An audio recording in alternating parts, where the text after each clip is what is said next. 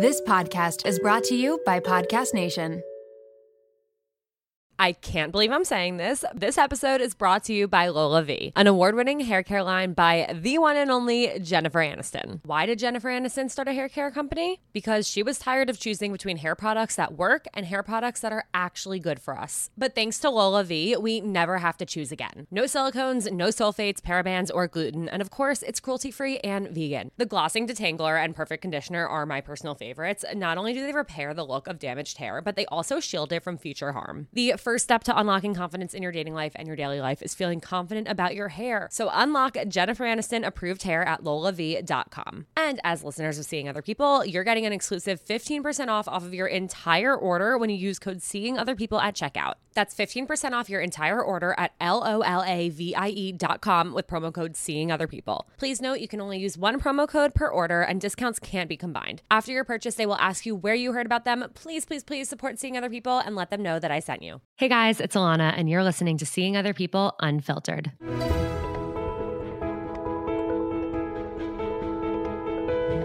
Each Thursday on Unfiltered, I'll be bringing on a different anonymous guest to open up about their real-life dating experiences. We'll discuss what they went through or are going through, how they navigated it, what they've learned, and what advice they have to anyone else going through something similar. Unfiltered is your reminder that no matter what you're going through, you're not alone.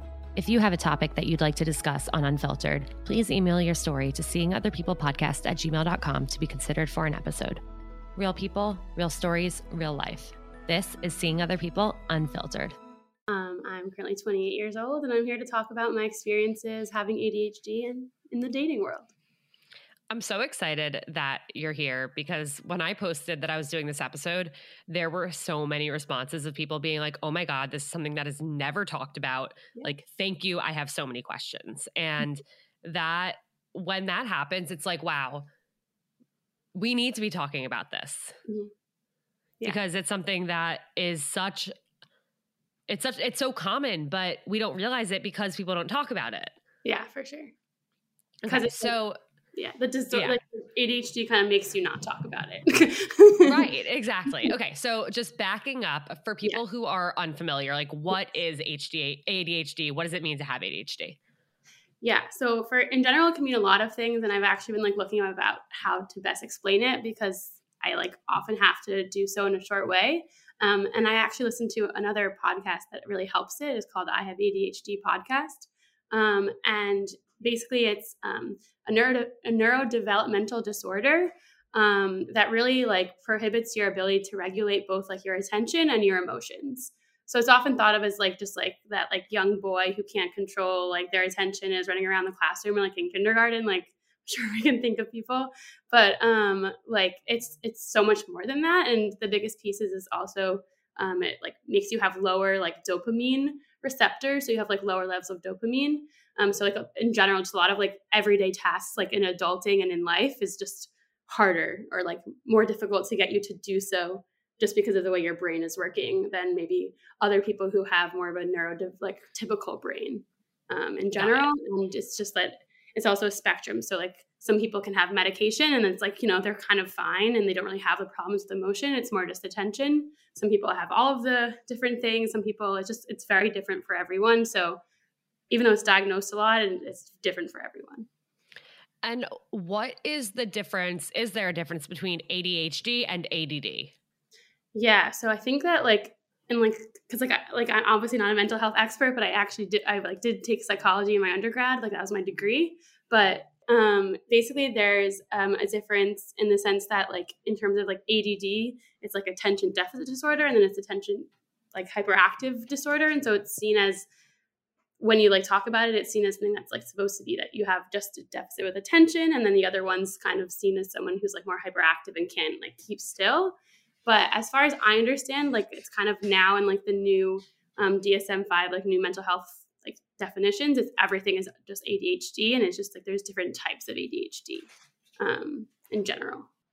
Okay, and for you, what has your personal experience been? When did you first, get diagnosed, and what was going on for you that led you to, seeking out that diagnosis? Yeah, so I was actually first diagnosed when I was in high school. I don't know if everyone has this experience, but kind of in high school, I was like, throughout all of my like childhood, I was really good at school. And like, it was just came naturally and came easy to me. And so I was always like in the honors classes, you know, like in just in general. And so I guess it was like junior year where, you know, things became a lot harder with like everything with SATs and all that stuff. Like I barely even remember, like, I feel like everyone just like kind of blocks that time out. But my parents like were probably concerned, and like I was often watching a lot of television. I wasn't studying like as much as I should be, especially compared to like my younger sister who was like studying all the time, and my brother and all those sorts of things. And so they were just concerned as to what was going on. Like first I was like having trouble sleeping. So they took me to like a sleep therapist. I really was just not sleeping. There's no problem. Like there was not anything happening. And then they took me to someone who like gave me like the whole kind of gamut of like tests that it comes to kind of like all of the kinds of things you could possibly have. I was like sitting in a room and you go through a lot of different tests. And then that's when I got my diagnosis. But I don't actually fully remember if it was like my parents told me and I didn't take it well, or if it was like my parents wanted to soften the blow of my diagnosis. And so they told me that I had like a mild case of ADHD. This is actually how it went. And so I was like, oh, okay. So like, obviously I'm fine. I'm still smart. I'm still getting good grades. Maybe not so good in AP Bio, but everything else is fine. Right. So they told me that, and they got me it was like all purposeful to get me medication for the SATs. So I took medication, got used to it, took the SATs. Once I finished the SATs, I was kind of like, I don't really feel like it's necessary. Like, it's fine. Like, I just thought of it as a thing that like meant that I had problems, or that I needed extra time, or I wasn't good enough, or I wasn't as smart as my friends, or stuff like that. And I just like was like, I don't really know why. I'm fine. I just like to watch TV and not study. And then I actually started studying psychology, and I realized in university I was really involved in extracurriculars, and like again, junior year of college, it like all came really to a head, and I like, you know, wouldn't, you know, complete a paper on time, or I kept like, it was just like everything on top of another, because I couldn't say no to anything. Like I just kept saying yes to everything, and like my friends know me as that as well. And it just like came to a head, and in like my junior year, like summer, I took a class called Abnormal Psychology, and kind of like the idea of like medical students like studying disorders and then believing that they have it. We like got to the ADHD unit, and I was like, every single time that someone said something, or like we learned something, I was like, that's me, that's me, that's me, that's me, that's like, ding, ding, ding. It wasn't just about the SATs. Yeah. And so I like re-asked my parents for the doctor's notes from 11th grade, like 5 years ago. And I like read through it all, like was like trying to figure it all out. And like my senior year of college, I still like was doing all the things that were like kind of bad my junior year, like not bad, but like that I was having issues with. And then like more realistically was like, oh, this is why I asked, like started to look into like how like I could get to know that the person I was dating at the time also had ADHD. So he was like telling me about the things he learned from a coach that he had in high school, and how he was able to correct kind of all of these things that kind of came naturally to everyone else. And so I just kind of started on my journey from there. I'm definitely still on that journey, but it was kind of like diagnosis in high school, didn't believe it, didn't accept it, I'm good. Kind of a similar thing with a lot of adults is like when you're diagnosed later, it's like really hard to correct those previous things than if you were diagnosed earlier, for example. Yeah. So it's like still, you know, working on all of the things and trying to figure out what works for you. And it's not just medication. I like barely even use medication, but it's definitely something that really, really helps. I'm sure that a lot of people listening can relate to your experience, even though their experience may have a different timeline or may, you know, be slightly different. It just sounds like something that I've heard so many times, where it's like, I remember, you know, being in high school, and I remember so many people being like, oh yeah, like I need extra, like I get extra time on these exams because I have ADHD, whatever it is. And it just sounded like, oh, well, like, why are my parents not taking me to a doctor to get me extra time on these tests? And yeah, I want the extra time. I could have had the extra time, but I didn't. I was like, I don't know, like I'm fine. Like I'm just like everyone else. Like I'm normal. Like I don't like, I don't need this. Right. And like looking back, I could have probably used it, especially like on bigger tests or just like the ability to have more time to study or something, instead of like always like needing to ask for extensions or getting something in late or feeling like all of those things kind of compound. And they like, one of the biggest problems is when you're like dealing with it later is like it takes down your self-esteem because you think that you're like bad or worse than everyone else around you. Exactly. It's something where, you know, people going and getting like trying to get this diagnosis to get extra time is one thing that's definitely like, I definitely saw it being abused, but I also have, you know, friends whose younger siblings were really struggling in school. And it wasn't until, you know, they did go to a doctor and find out about these like learning impairments or ADHD, whatever it was, that was actually holding them back and causing them to not succeed. And so it's something where it's like, I know parents are so afraid to find out, not that there's something wrong with their child, but that their child needs extra help in some way. But it's something where like, you want yourself to succeed. You want your kids to succeed. And I mean, we're not here to talk about like ADHD in the school system, but it's something that I feel like around high school age is when I started learning about it and hearing friends and their experiences. I'm intrigued by the fact that, you know, when you were realizing all of this in college, like you were at the time dating somebody with ADHD. So what was that like? Because I did get a lot of questions about, you know, how to be that support system for someone who does have ADHD. So I guess, yeah, what was that experience like for you before you realized how much it was impacting you? I'm not just a girl on the go these days. I am a chicken running around with its head cut off. 2 podcasts, wedding planning, wedding attending, dog momming, traveling, and trying to eat well, move my body, and stay sane all at once is not a recipe for success. That's why I've turned to my recipe masters, aka Factor, which delivers ready-to-eat meals that taste delicious, make me feel good, and take a major thing off of my to-do list. Factor's meals are pre-prepared, chef-crafted, and dietitian approved, and there are more than 35 options a week to choose from, including keto, calorie smart, vegan, veggie, and more. Guys, I seriously can't say enough good things about Factor's meals. They take 2 minutes to heat up, which means I can pop them in the microwave between recordings, or I can grab a ready-made smoothie from the fridge on my way to a workout class, or I can even have dinner ready for me and Jake after a really long day of work without lifting a finger. It has changed so much and has really made me feel like there's one less thing I need to worry about, and I feel good after eating the meals. Like, they're so delicious and nutritious. You can order as much or as little as you need by choosing 6 to 18 meals per week, and you can pause or reschedule whenever you need, which has been really helpful for me with on and off traveling that I've had over the last few months and over the next few months. And you guys know I love when things make sense financially, and Factor meals are less expensive than takeout, so you save money and you don't have to go anywhere to pick them up. Factor's roasted garlic butter salmon and their tomato basil chicken risotto are 2 of my favorites that I keep ordering on repeat, but honestly, every single one of their meals has lived up to the hype. And of course, we are hooking you guys up. Head to factormeals.com/seeingotherpeople50 and use code seeingotherpeople50 to get 50% off. That's code seeingotherpeople50 at factormeals.com/seeingotherpeople50 to get 50% off.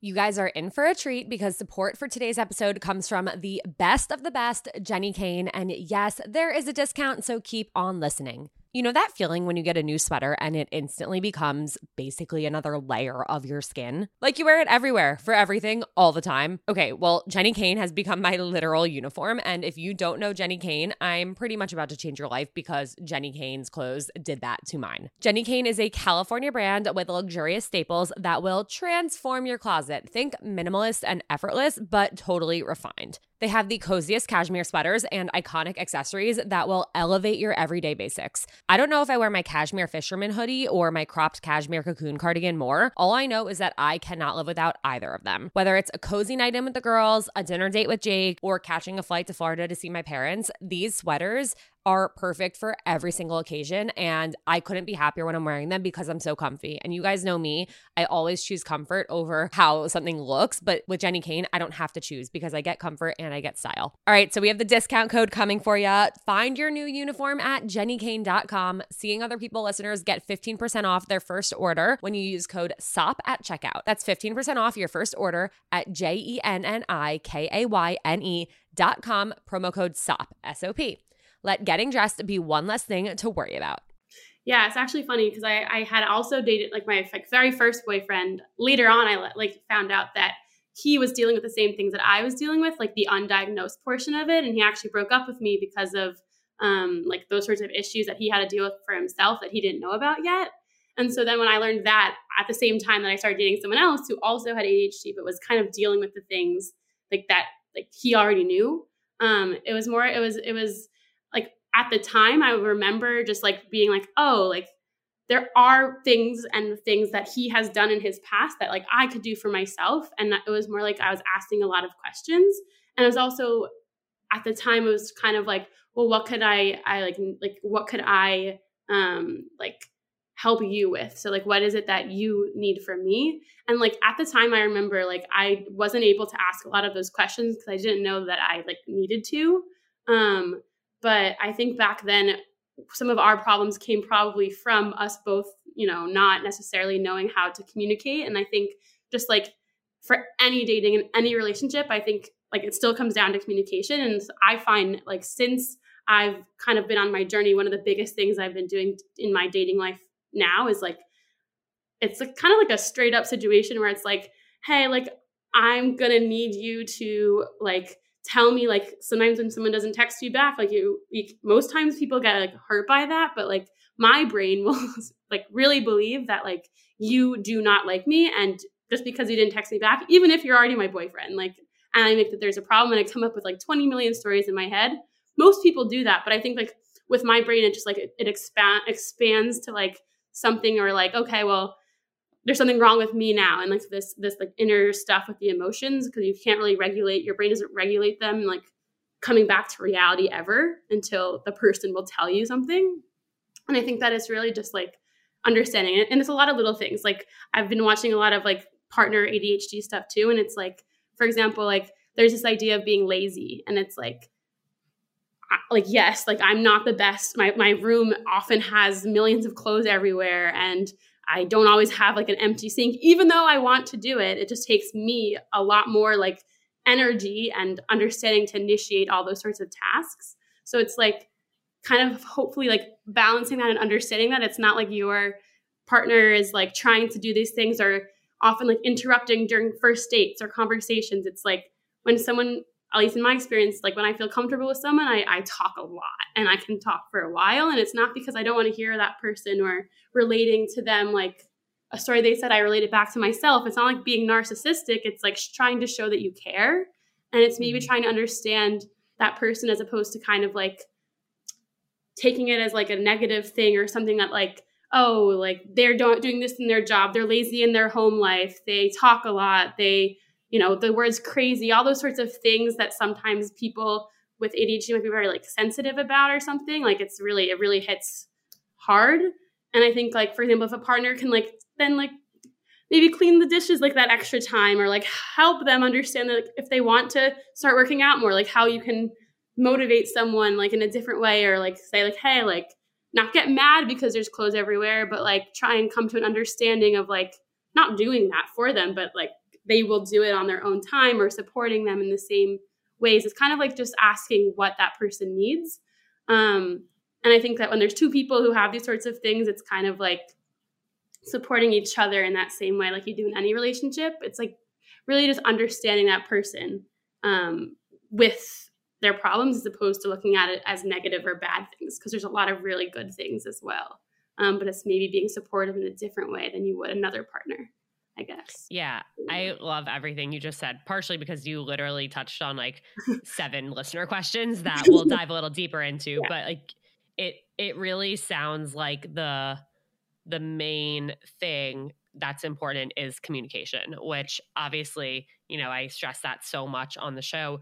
Every single situation, every single problem, every single, you know, tough time, it all comes back to communication and asking what your partner needs and expressing what you need. And I love that you said like motivating them to you know, if they want to get back to the gym, but they need that little extra help or whatever it is, like with the clothes, like, okay, you have like maybe saying sometime in the next like 4 days, do you think you can pick these clothes up, whatever it is, but really, working together and not just jumping to conclusions, being like, oh, they're lazy, they don't care. Or like, oh, they're never going to do this thing. Mm-hmm. Like, why don't you instead say like, hey, why don't we spend the afternoon together cleaning the apartment? Right. Yeah. Or is there anything that I can do? Like, if you want me to pick that stuff up, like, is there anything that, like, maybe I'll clean up the clothes, you can do the dishes. Let's do it together. Let's go. Yeah. Or like there's sometimes like when I like something, whether it's like about work or passion or like, I don't know. I mean, this is not for me, but like some people really like doing the dishes. So it's like, if you often don't like something or find something harder for you because like there's no dopamine really like hitting you, for example, for me, like it's really hard to do that. But if like you find something like, I don't know, going grocery shopping or taking the dog out for a walk or something that like you like, as opposed to like maybe the other person, they might be more easy to do the things that they don't like, for example, or finding that compromise. And another big piece is like there's very hard impulse and emotional control.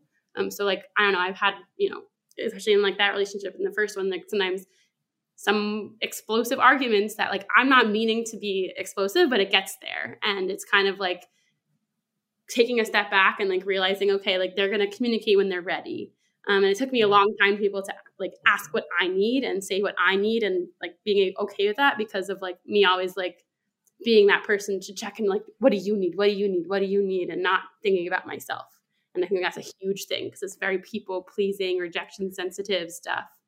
Totally. Which is and even with that, like if you know that you do get into explosive arguments in the moment, you can say that to your partner and say like, hey, I do tend to do this. It's something I'm working on. Yeah. Next time that happens, why don't you say like, hey, let's go take our walk separately for 20 minutes and then come back and continue the conversation. Yeah. Because also oftentimes it's not actually what you're saying. It's like an underlying emotion that you're not saying that like causes you to say that uncontrollable thing, but you're actually meaning like, hey, like, I just want to spend more time with you. Or like, I don't know, like, can you not get mad at this? Because you don't know how to say that. I think it happens for everyone, but yeah. Definitely. So at what point when you have been dating somebody in the past, do you usually communicate that you have ADHD and, maybe start to paint a picture of some of these things that you've mentioned? Yeah, that's a really good question. So I think that I've also like been living abroad for a few years. So I've like not necessarily been dating. Like I haven't done a lot of the going on the apps and meeting people for first dates and having those conversations. But I've like been meeting a lot of new people, let's say. And so oftentimes like when it comes to friendships or people I'm living with or even roommates, just as an example, it's like, I often like kind of tiptoe around like, well, maybe this person doesn't want to be this with me or like whatever my roommate because can be messy or things like that. So sometimes I feel it out to see how that person I think might react. But like when it comes to dating more recently, I've kind of started to talk about it like on the upfront kind of like more recently with someone who I'm dating. So it's like, it's not like on the first date necessarily being like, hey, like these are the things I'm struggling with. Sometimes if I feel like I'm starting to feel feelings or that person is, I might say like, hey, like, I just want you to know, like, I have this thing, or like, I don't want to also attribute everything in my life to it. But once you're diagnosed, it kind of helps you understand your brain. So I kind of explain it more in like the way my brain is, which sounds funny. I'm like, hey, like, there's my dopamine. like I'm not having dopamine for this thing. Like it can be starting to become like a joke with my newest relationship. So it's like a lot. Like I've definitely grown, and like back in the day, I probably would not have mentioned it ever. I probably would kind of not talk about it and kind of like suffer internally about the things I'm feeling. But I think that if you find someone that you feel like you can say anything to, I think that's like obviously like when it's the best and when communication is the best. So I've just been recently really, really open about like, hey, like I need this from you. I like being able to understand yourself and your brain and then being able to verbalize that is I think really difficult always. Because one of the things I'm really bad at making decisions. I'm really bad at knowing what I want. So helping someone to talk through those decisions and stuff. So like in the past, before I like probably went on the more of this journey, I think I would not really talk about it. But more recently, I've been more open. And I think that every person can feel more comfortable. But I think in general, this whole idea of like thinking that this problem will cause someone to run away is also, that's not really like the person for you. And I think that sucks. But I think that like ideally, if it really is part of like your everyday life, and like often you have to deal with something related to having ADHD, it's going to be important for the person who you're dating to kind of know that and understand that like I'm going to be 30 minutes late to like probably every single date. So like it's not because I don't want to be with you, but it's just how I'm wired. So maybe you say 8, you go there at 8 p.m., but like we say 7:30, for example, something like that. Oh, I literally tell Jake to like tell me a time 30 minutes before that I need to be ready for somewhere. Yeah. And he knows like when I say I'm ready, I'll be like, go get the elevator. And he's like, no, you have another 7 minutes. Yeah. And I'm like, okay, well, at least we've like established that and we're on the same page. That way I don't have to feel so terrible and you don't have to like build resentment for me being late. But yeah, I think there's so much power and almost like empowerment in learning to communicate, because it's one thing to, you know, sit there and like fake it till you make it and try and hide this thing. But then you build up this fear of like, well, what if they don't accept me? Or what if, you know, me finally telling them this changes how they feel? And it is hard to, you know, tell somebody you're getting to know, like, hey, here's this thing about me. Yeah. It is really hard to open up. But I think, you know, everyone can agree that when you do it and you realize that like this person can show up for you, it's the most empowering feeling ever. And it also helps you like build that trust and become more comfortable with them. And so it's something that whether it's ADHD or anxiety or depression or something from your past, whatever it is, like try and challenge yourself to open up to somebody.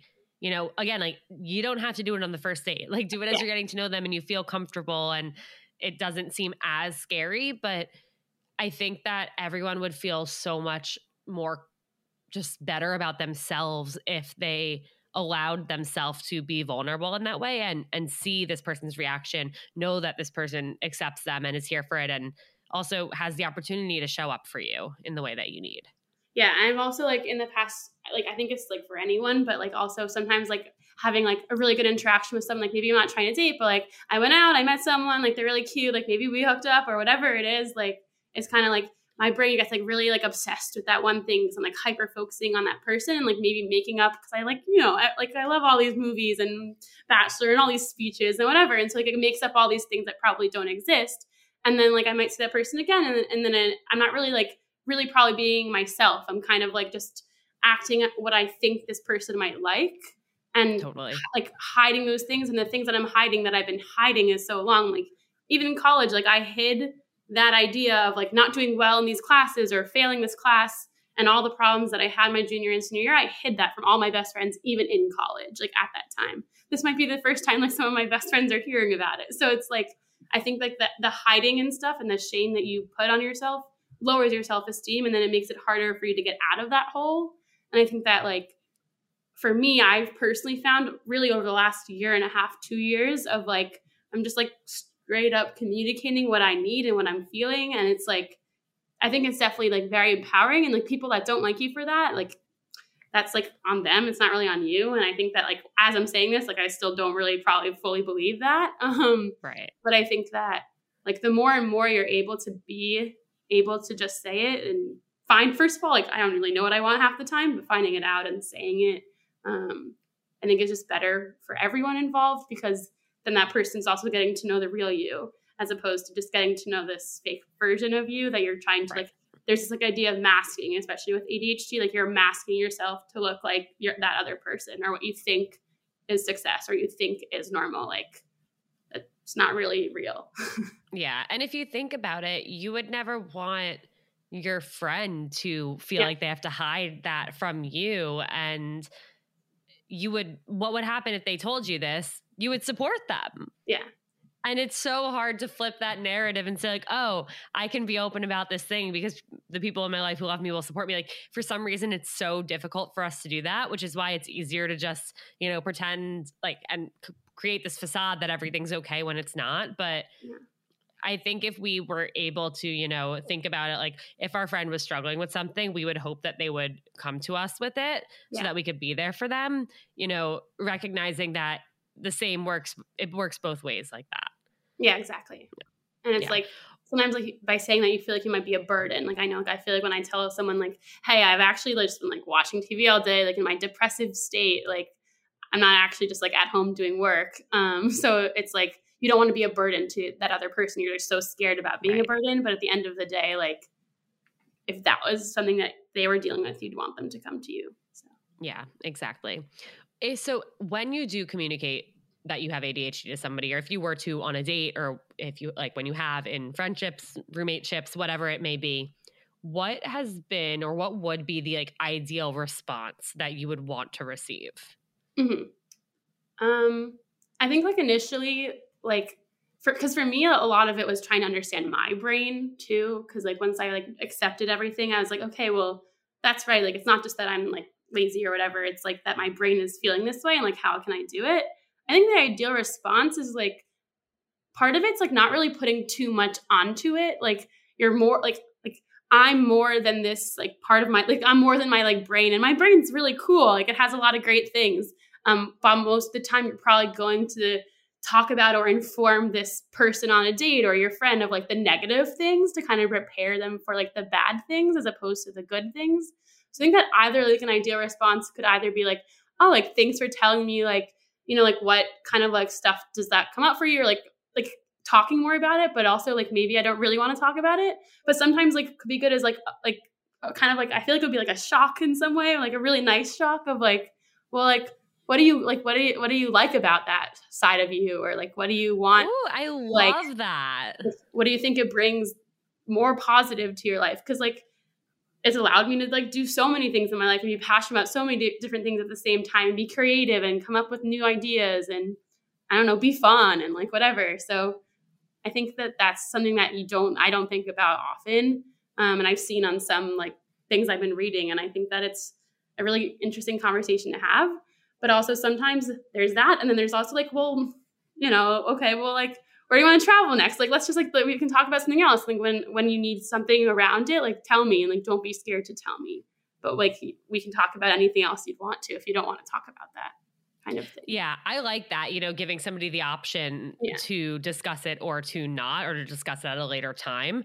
But I absolutely love what you said about like, well, what parts of that do you love? Like what has made you because of it?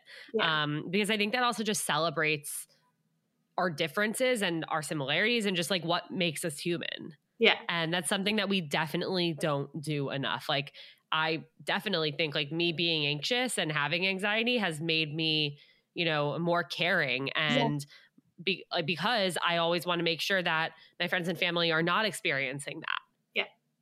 And that's something like until this very conversation, I've never thought about that. So I think that is so, so cool.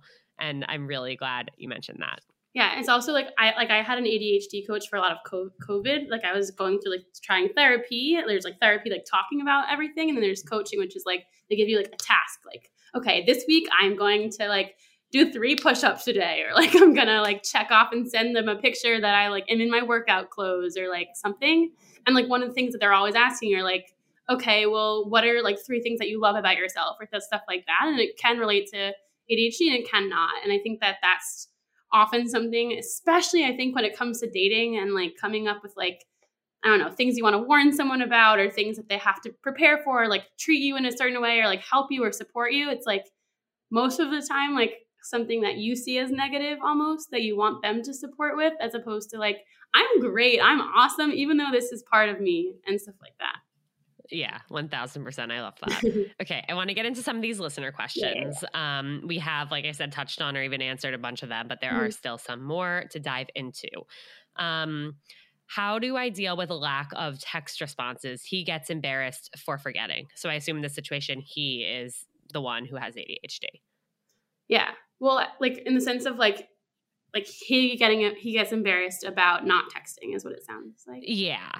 Which is, I guess, because I know you mentioned like how you react to lack of texting. I guess this person like gets distracted and just like forgets to respond, whatever it is.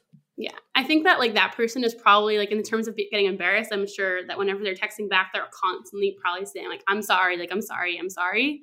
And I think that one of the things like, I think that is like ideally not like I've really, really, really recently learned is ideally not conversations for texting and these sorts of things. But like if that person on the other side can also reassure them that like they don't have to keep being sorry, like they understand. And like even if it is something that you have a problem with, like you can also ask for your needs and say like I just want some reassurance that like, you know, it's not that you're like off doing other things or with other people or whatever it is, like that you are like, you know, like that reassurance between the two people. But it's also like you reassuring them that like, you know, that this is something that like they're not necessarily the best at or that they struggle with and they don't have to be embarrassed. Maybe we can find another way that works better for you for communication or something like that. Yes. I like think it's really important to be like, we can call every so often or like something that you don't have to like keep remembering or something like that and work that out. Like that works for both people. Absolutely. Somebody had messaged me, a listener DM'd me explaining that they were neurodiverse and for them having small talk on the apps was very difficult. Yeah. And so I suggested like, okay, well, you know, if you want to use dating apps, you can't really avoid doing that, but why don't you try sending voice notes instead? Yeah. Because maybe then you can get across like more of your tone in it. And, you know, when you listen to a voice note, you're more likely to just like respond in that moment because you listen to it. It's like having a conversation. So it's a little different. And I got asked for how that's been going because he said he was going to try it. But I think that's a great way. Like you said, like maybe there are different types of communication, whether it's voice notes or, you know, maybe you don't text all day, but you have a phone call at the end of every day or a FaceTime every few days when you're not seeing each other, whatever it is. I think exploring those different options and approaching it as like, all right, we're in this together. Yeah. How can we as a team make this work?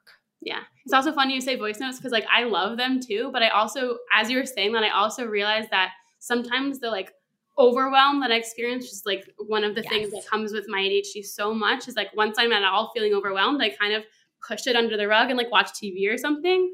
If someone sends me a long voice note and I'm not able to focus on that right now, I'll often forget about it sometimes and push it to the side and like then watch it like 3 days later. And sometimes I'll watch it. I'll write notes about what I should respond and then I will still respond a few days later. So like a lot of my friends know that like I like voice notes in general, but I'll often sometimes respond in text or I'll voice note, but I want them to respond in text. Text is a much faster situation. So it's like, I can just like get it out kind of, and then like move on. But sometimes voice note, you have to dedicate more time to. But I guess like for everyone, it depends. And I still actually don't really know what I prefer, but I think that sometimes I just like I think voice notes can be great, but I think that like if someone wants something from me right away, like it's not going to work probably with a voice note. The art of the voice note is so fascinating because for me, like I've literally had to tell friends, if you send me a voice note over 1 minute, I'm not going to listen. Yeah. If you send me like voice notes should stop at 30 seconds because also you can't fast forward or rewind. It just, and like sometimes your screen goes black during it and then you have to start from the beginning. So I have definitely told people like, please send me shorter voice notes. If you send it longer than a minute, I'm not going to listen to the whole thing. Mm-hmm. Or if you are going to send me a long voice note, can you send me like a TLDR in text of what it's about? Because sometimes I will be in the middle of doing something and someone sends me a voice note and I agree. Like I'm like, I can't do this right now. Yeah. And if I go on a walk, like, and I have like 3, like sometimes I have friends that send me 5-minute voice notes and I'm not going to listen to it right away. Like they should know that hopefully, but I actually really enjoy it because I get a lot of information from that, like a full catch-up update without a phone call, even though phone calls could be better in the moment. But like, it's kind of like, I'll go on a walk and I'll listen to like my 3 5-minute voice notes and then like respond to them all a day later or something. It's a lot of trial and error going on here. All right. Next question. Can losing interest in someone overnight be a symptom of ADHD? That's a really good question, actually. So West, I don't know about overnight, to be honest. I don't like probably everyone with ADHD, like I'm saying again, is like very, very different. Yeah. But I know for me, it's something that I was worried about because the idea of like we're very much focused on like, okay, this is dopamine for me right now. I'm getting it. This is great. And then it kind of like when the dopamine dies down, you kind of start to like maybe be bored. And at least it's something that I worry about, especially with my brain and the way it works and that you kind of have to like work through. So like I might ask the person I'm dating, at least for me, like say like, hey, like I'm starting to feel this way right now. It's not about you at all. Actually, it's about me. And I just need like more dates, more fun activities, more things like most people need when, you know, you're in a thing for a longer time. But like, I don't really know if I can answer that question fully. I think it's very situation dependent. I think that like, it could be that like you met that person and you like them in the moment and it's exciting conversation, or maybe the activity you were doing was exciting and you were feeling excited about the activity, but you weren't sure about the person that you were doing it with. And then overnight you thought about it more. It could be with ADHD, but it could also be in general, you decided it didn't really click or something else happened. But I think just like the dopamine part could be part of it, or just not knowing what you want in general. I think there would definitely be a lot of other factors at play. I mean, again, to reiterate, like everyone's experience is different, but I don't think a symptom of ADHD would be described as every day changing your mind about who you want to date, or like really liking someone and then just not wanting to be with them. Yeah. I think like more of a symptom would be like maybe indecisive in some way, and sometimes like not for everyone, but like I like feeling like one thing with one person, one thing with someone else. Like maybe you're dating multiple people and you just like don't really know what you want. Like that's definitely happened to me, because most of the time I don't know what I want and I go with what the other person wants sometimes in the moment, and then like you think about it. But I don't think that like straight up that's a symptom. I think it could be from another symptom that you're, you know, second guessing or something like that. But yeah. Agreed. Yeah. All right. Ways to avoid overpowering the conversation and constantly interrupting on in-person dates. Tips or ways? I mean, I'm still learning, and I think most people are still learning. I definitely have more recently, I honestly think like only in the last 3 years have noticed myself being more of an interrupter than I would like. And it also goes back because like most of the time, people with ADHD have some sort of someone in their family that also probably has ADHD. And like I've noticed sometimes in my family settings, like who's doing that, and like I'm not going to name names now, but I think that like in general, sometimes I like catch myself in the moment. I don't like catch myself and be like, look, I'm probably still going to say the thing I wanted to say. I'm like, even in this conversation, maybe I'm interrupting sometimes, but like it's kind of like I will say like, sorry for interrupting, like when I realized that I did it already, like afterwards. And so like, what was it that you wanted to say? Because my brain will remember what they had said. So it's like, what did you want to say about that thing? Like about your brother or whatever? Like, sorry for interrupting. I just, you know, got excited for a moment. It's kind of like a self-correction that my brain wasn't able to do. But then like another part of me was like, oh, I felt that. Let me like self-correct instead of like feeling bad about it for a while. I kind of just do it in the moment. Like you could explain like why, but like just not necessarily necessary in that moment. But in general, like I don't think it's like the best solution to just decide not to talk much or like just like listen, because you also want to be able to share yourself in a conversation, but you should also just try and be a little bit cognizant of like letting that person talk. Like in general, for anyone with ADHD or not, it's like you want to have two-way conversation. And I think that if you're on a date, you shouldn't be so hyper like controlling of yourself, especially sometimes when I feel more comfortable on a date or in a situation, like I'm going to talk a lot more. Right. So like if you notice that too, that's actually probably, in my opinion, a good sign if you feel comfortable. But I really think like the self-correct after that moment, especially with interruption, has helped me be able to like still get there and what they wanted to say, but I say what I wanted to say.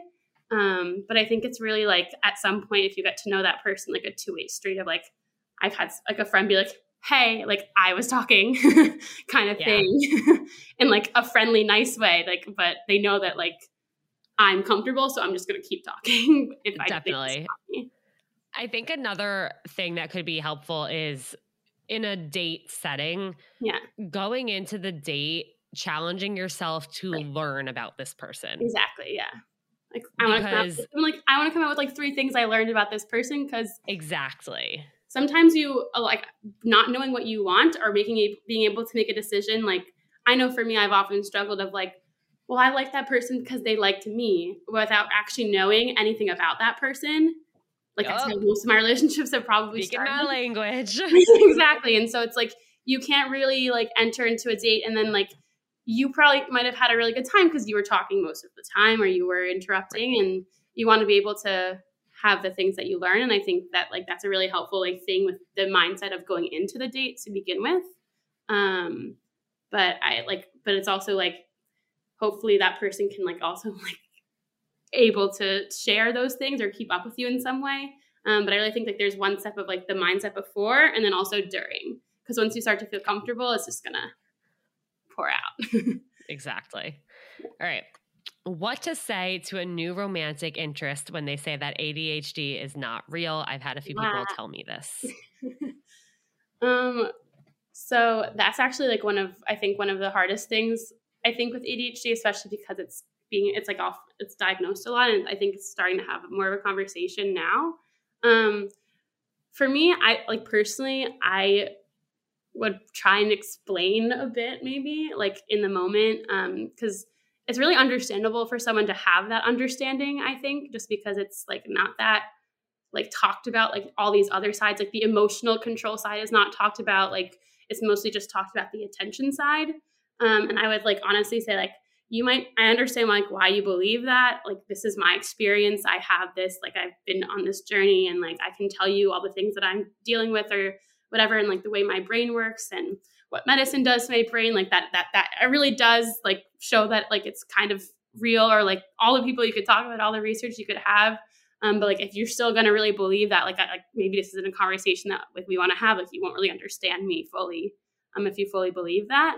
But like those are some of like the kind of things I would say, and like maybe just have like a few things that you could kind of bring up that like you are, working with. But I think that like if it's kind of different in the sense of like they're like it's not real, like done, or like it's not real, like I don't really like think it's real, like it's maybe open to conversation.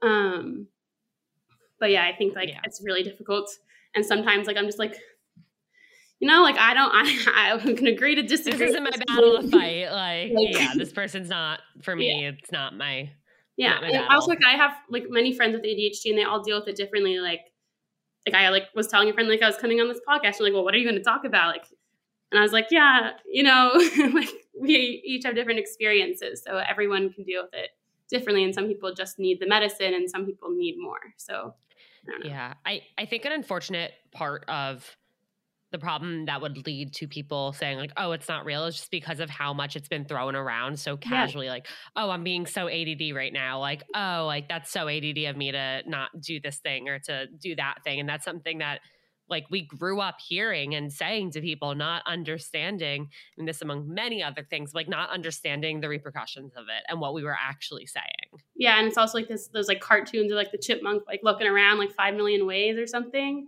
And then also I think another big part of it, and like I'm not like, again, I'm not a mental health expert, and this is not to like say that everyone is in this category, but from what I've read and understand, like there's a very different idea of like male having ADHD and like the way that ADHD is exhibiting itself in women, because it's like often diagnosed like when you're younger for boys, because like you're kind of rambunctious and all over the place and stuff like that. But for women, it's like much different in some ways. Like it's obviously everyone can be amongst whatever, because genders can like go in different ways. But I think that like there's just a lot more research and coming out about like the way that ADHD is affecting itself in women and the way it affects itself in men, because it's mostly was studied in the beginning as a thing with men and stuff like that. That's so interesting. I didn't know that at all. That I don't know so much. I've only started learning about it recently. But yeah. Wow. That is interesting. I have so many questions now, but like I'm going to do some research after this. Okay. 2 more for you. Mm-hmm. How do you make your partner understand your periods of overfocusing? That's a good question. I think that's like not something I've dealt with. I think I have been focusing more on like the side where like you can't initiate the focus, or like you're focusing on the wrong thing. But I think that sometimes it's like, I kind of will just kind of say like, I'm, really focusing on this thing right now. And it's like, you kind of can't get out of that. And like sometimes it's like me with like binging a TV show, like I have to finish all of it before I can like go to sleep or have that conversation. And like, he'll be like, no, like we got to go to sleep. And I'm like, it's time to go to sleep. And I was like, no, like I have to finish this episode. Like I won't be able to sleep if I don't, because I'm like fixated on the storyline of this character or something like that. But like with like work or other things that are probably more productive, I think it's kind of just initiating like, hey, like I'm really needing to focus on this right now. And it's like, doesn't really feel too difficult in the moment, but I think that I haven't dealt with that as much, more about the things that have been unproductive in my life, or like that I can't focus on this, or like ways to like not distract me maybe, because like that can be a distraction that like I like the dating or the relationship can be a dopamine thing that I like, as opposed to like maybe the work that I'm doing in that moment is not like exciting me or something like that, and saying like, hey, like I need to do this and I need to focus on that, as opposed to maybe like, hey, I'm focusing on this, I guess. Yeah. I think bottom line, it comes down to just communicating. Yeah. Like whatever the thing is, it's like your partner might not know unless you say, like, you can't expect them to assume that you're doing or not doing something because of whatever reason, and just, you know, really putting it out there, and hopefully they're understanding or willing to understand. And if they're not, then that's a bigger conversation that requires a lot more communication.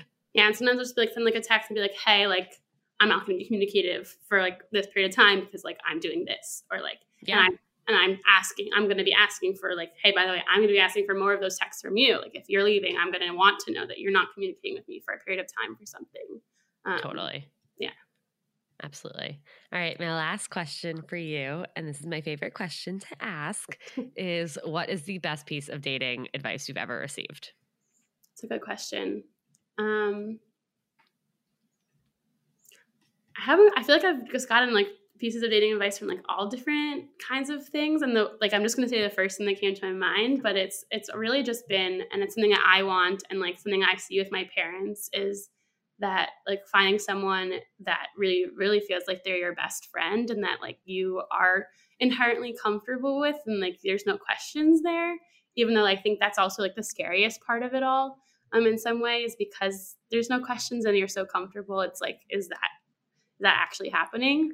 But I think that like if you're fully able to be yourself, and like with all of the positives and all of the flaws, and that doesn't always happen, and you can check like 5 to 10 times to see if it's still happening, but then that's kind of like who like is maybe meant for you, as opposed to like the idea of like what you might picture yourself, or like what you imagined when you were younger, the things you're watching on all of these sorts of TV shows or reality TV. It's like really like in the moment, like really one-on-one, like not what anyone else is saying to you, but like how you're feeling with that person, and how they feel with you, I think is what's the best.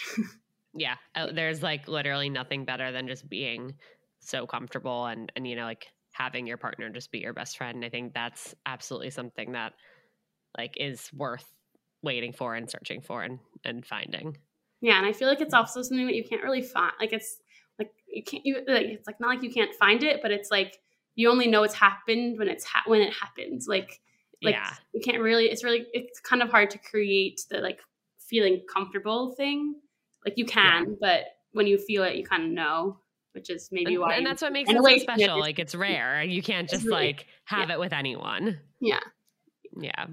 Well, thank you so, so much for being here. I am so glad that we were able to have this conversation. And I hope this, you know, encourages other people to have these conversations, whether or not they have ADHD, but just to really, you know, keeping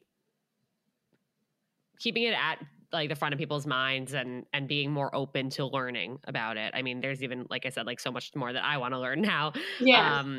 But yeah, I really appreciate you being here and being willing to do this. And I appreciate everyone who sent in questions, and I'm just really grateful. So thank you. And I think that like one of the biggest things for me, at least, is that like everyone's brain works differently regardless of like if you have a disorder or not. And I think that like, also I hate the word disorder, but I think that that's just like something to think about regardless, like on any date that you're having, is like how that person is not just like feeling and emoting and talking, but also like their brain is like working in a specific way, and like everyone's brain's different. So yeah, absolutely. You got to really give people the chance to be who they are and share why they are that way. Yes. And don't be afraid to ask questions. Yeah. Well, thank you again. And thank you to everyone who tuned in. Please, please, please send this episode to a friend or to the group chat who would love to hear it. Share it on your story if you loved it. Make sure you're following Seeing Other People. And if you have not yet given a 5-star rating and review, it means the world to me. It really, really helps more than you know. So again, appreciate you all so much. Thank you again for tuning in. And this has been Unfiltered.